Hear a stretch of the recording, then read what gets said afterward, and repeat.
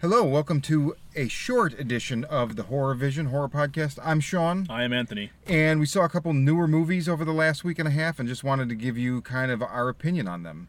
So, shall we start with Scary Stories to Tell the Dark End? Let's begin. So, I guess it was last weekend. Independently, Anthony and I both ended up seeing that movie last Saturday. So we didn't get a chance to hold hands. We did not. And, I feel like maybe the movie would have been better had we been able to hold hands. I concur. You want to lead it off? What'd you think? First of all, as a fan of the book, I went into this movie really excited about, finally seeing a lot of this stuff from the pages come to life. Not unlike most people that, favor a book and, really get excited about a film. Unfortunately, whatever showed up on screen just was very blah and poorly thrown together, unfortunately. Like, it was just Hollywood capitalizing on, okay, let's figure out a way that we can make this geared toward tweens and see if we can jump this off as another like horror series or horror franchise that we can capitalize year after year after year on. And honestly, I just kind of hope that this movie goes away, which is sad to say. Like I said, being a fan of the books growing up, it's just not as terrifying as a lot of people thought it would be. Shawn? Well, I had a feeling based on the trailer, because the trailer really gives you the sense of like you wouldn't really call it a wraparound story, but since this could have been an anthology because you're dealing with multiple stories, obviously multiple short stories, and I remember thinking in the trailer it like shows you that they find this book and the book is and I'm like, wait, why are they actually making it a book? Why isn't it just like these individual stories? So I'm watching the movie, and I knew very early on that I did not like it at all. Now, it is very well made. The effects are mostly great. The audio is fantastic. But in my opinion, it is not a good movie. Now, Anthony has brought up, and I just want to couch my criticisms because they may end up being severe. You brought up that would be a great gateway horror movie. For children, yeah. For tweens, whatnot, I think it's one of those things where it's like, oh, it's geared toward more like the typical Sinister fans and stuff like that, and Insidious films, just haunted house flicks, things like that.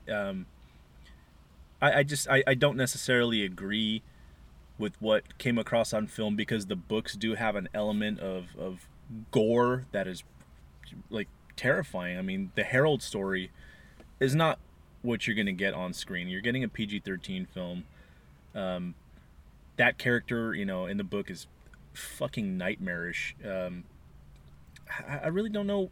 I take that back. I really don't have a lot of good things to say about that. And maybe that's, my problem growing up with the books and having, been utterly terrified. And, I think I've told you before, mm-hmm. Shawn, that I've kept them hidden under my bed because I was afraid of the fucking things when I was a kid. They were that nuts, but it is a good gateway in the sense that it'll get kids out in the theaters to go watch this stuff.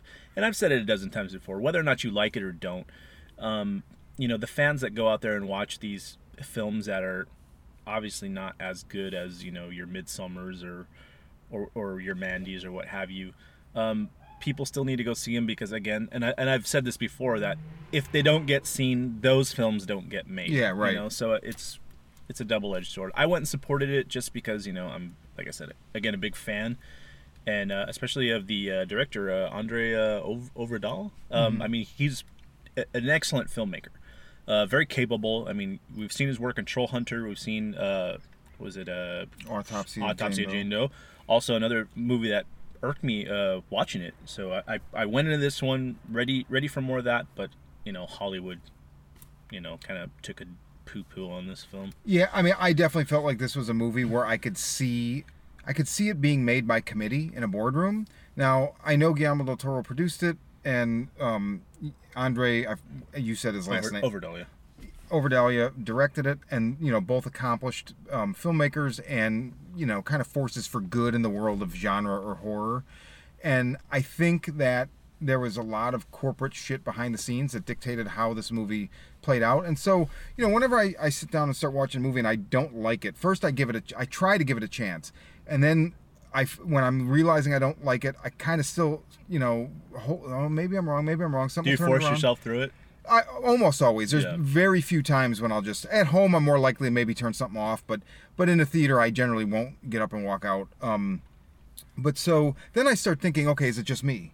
Is it my baggage? Is it my expectation? Whatever.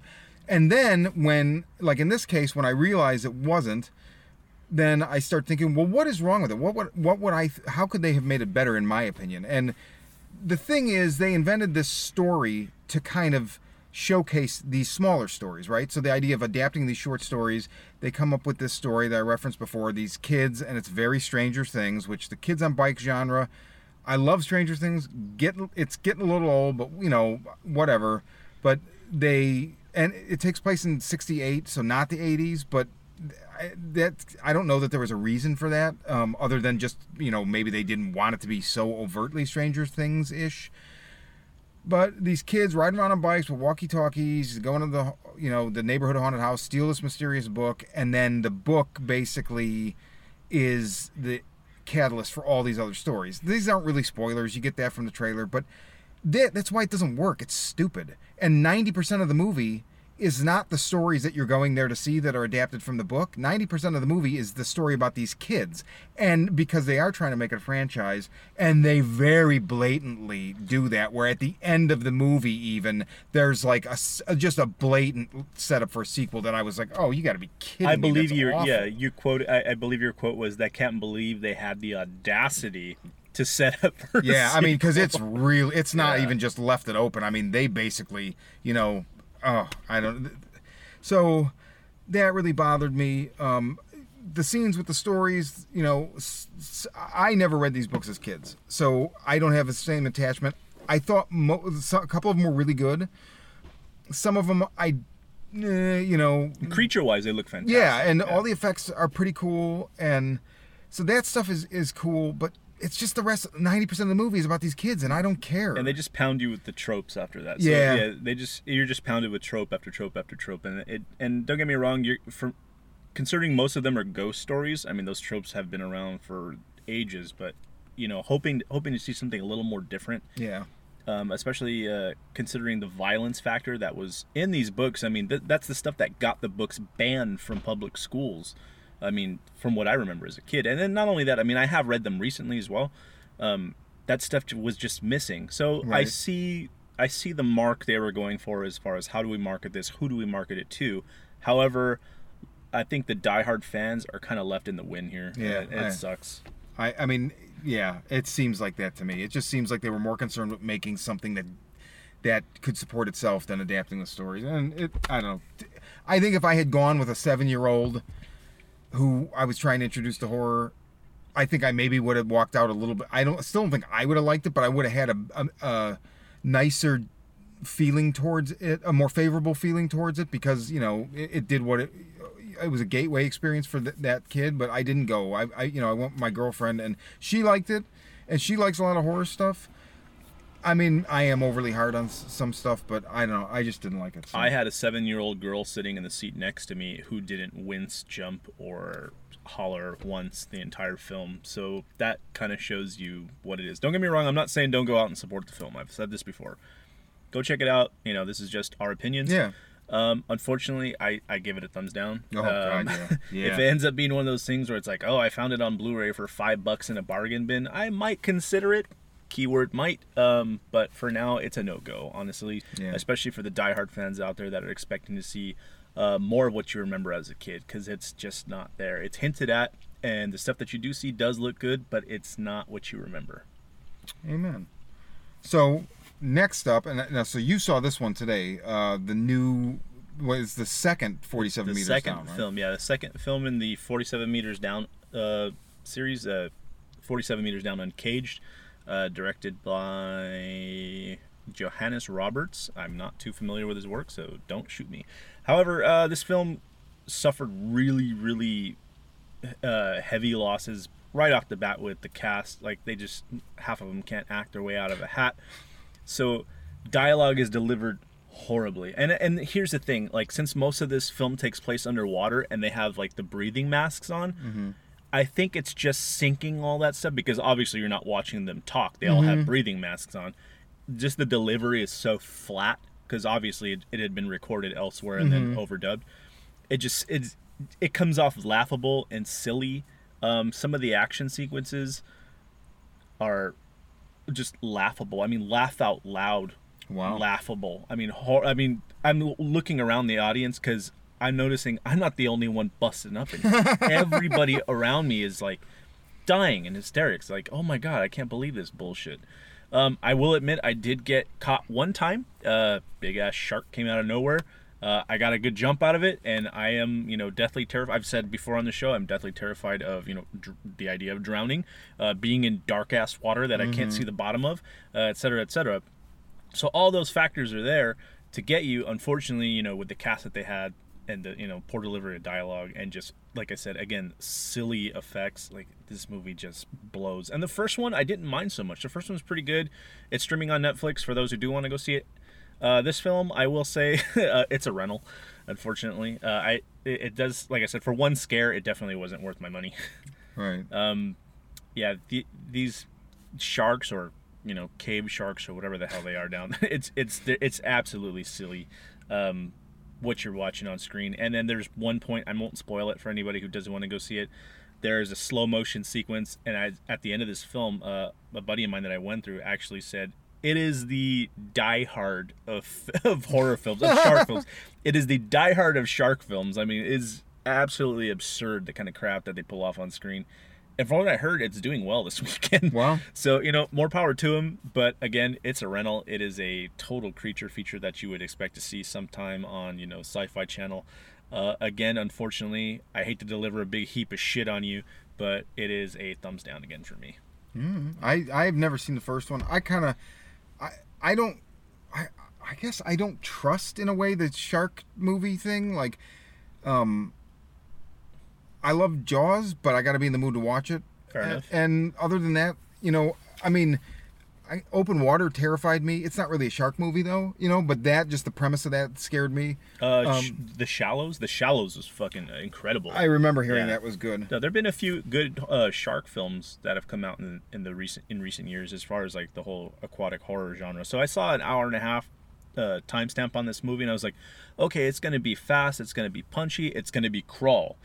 And that's not what I got. Wow. Unfortunately, the sharks come in probably halfway through the film. So you're just watching all this horrible, hilarious acting with, like girls holding hands and jumping in unison into the water. It's so silly. I just acted that out for those of you at home. You can't see it, but it was really, really bad, and I had a shitty grin on my face. But, stuff like that, these just... you might as well expect them to put on Britney Spears in the background or something. Wow. It's pretty awful. They try to, work in it's not a spoiler, but they try to work in like a Mean Girls angle, like right away in the beginning of the film. And it's just like, what's the point of any of this stuff if the majority of the film is down in these caves? Right. So it's like, it's pointless. Give me meat. If that's the case. If all these people are just shark fodder, that's fine. I don't want to see any backstory on them. And get to that sooner. Add more shitty actors, That's fine. There's more people to eat. I'm okay with that. It sounds a little bit like, did they kind of like take The Descent and try and make it into a shark movie? Essentially, yeah. With like the Mean Girls thing, because there's that like kind of caustic relationship in The Descent, and then like the fact that they're in caves and they're trapped and blah blah. And then blah. In the end, it's sisterhood. It's exactly what it is. Wow. Okay. Then I'd say watch the first 47 meters down, and then just watch The Descent, and when the monsters are on screen, pretend they're sharks. Bingo. There you go. You got a better sequel. And there's more blood. So, cool. That works out. Well, okay. That's what we've seen. Anything else you want to comment on while we're rolling? I just really missed holding your hand during the movies. Well, I would say we'll go see it again and correct that, but I don't want to sit through it again. I really don't recommend a lot of folks go out and watch this. Like I said, the second one we just mentioned right now, it's totally a rental. Even as far as scary stories goes, it's a rental for me. I didn't hate Scary Stories to the point to where I would never watch it again, but I was just so let down, and like beat up emotionally, and that's just my inner child, So it is what it is. I definitely would never watch it again. Yeah, but like I said, both films, honestly, rentals. Well, next week we have Ready or Not to look forward to, so hopefully that'll make up for it. Definitely. Okay, and then we'll probably be back with a full episode after that. So until then, for the Horror Vision, I am Anthony. and I'm Shawn. And off into the wild blue yonder. I don't